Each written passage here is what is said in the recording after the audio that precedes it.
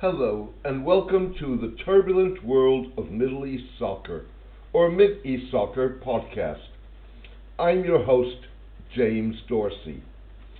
Certain that Western and liberal democratic leaders would limit themselves to verbal denials, Russian President Vladimir Putin knew he was kicking into an open goal when he declared on the eve of the Group of 20 G20 summit in Osaka that liberalism had outlived its purpose. He may even have anticipated that U.S. President Donald Trump would go even further and, in his own way, endorse the Russian president's assertion.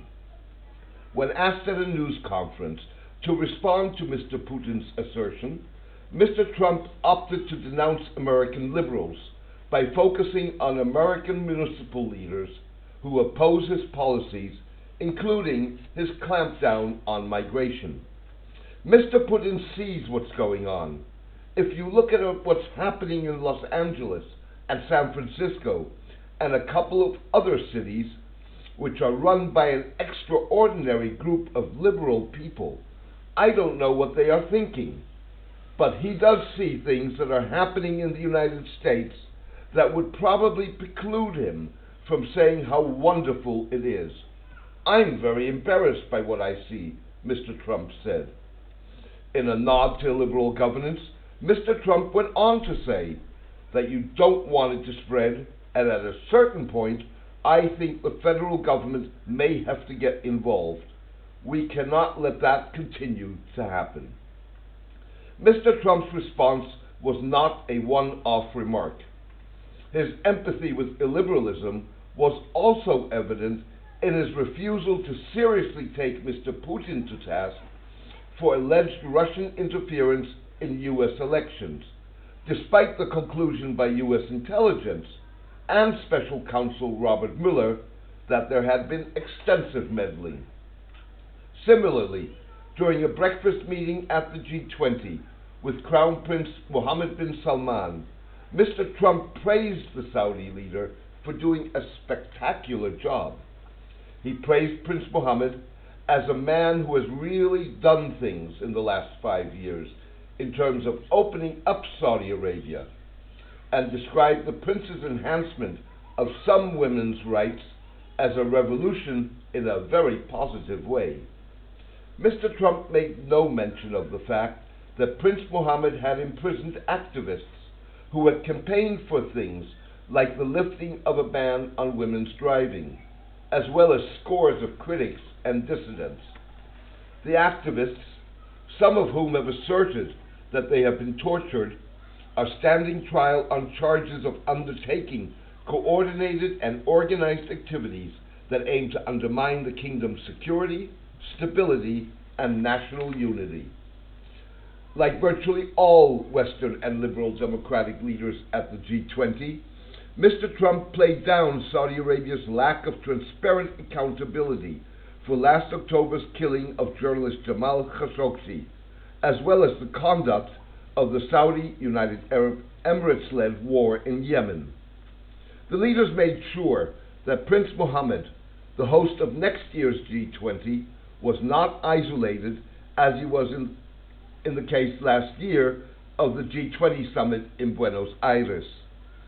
A senior official tempered outgoing British Prime Minister Theresa May's call for accountability in a one-on-one with Prince Mohammed by noting that the two leaders had concluded by agreeing on the importance of the relationship and of regional stability, with no apparent qualification.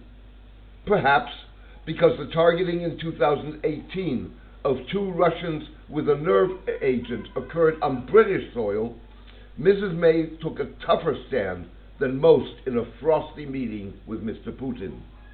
The Prime Minister underlined that we remain open to a different relationship, but for that to happen, the Russian government must choose a different path. The Prime Minister said the UK would continue to unequivocally defend liberal democracy and protect the human rights and equality of all groups, including LGBT people, a spokesperson for Mrs. May said. By and large, however, Western and liberal democratic leaders seem to lend credibility to Mr. Putin's assertion on liberalism by failing to put their money where their mouth is.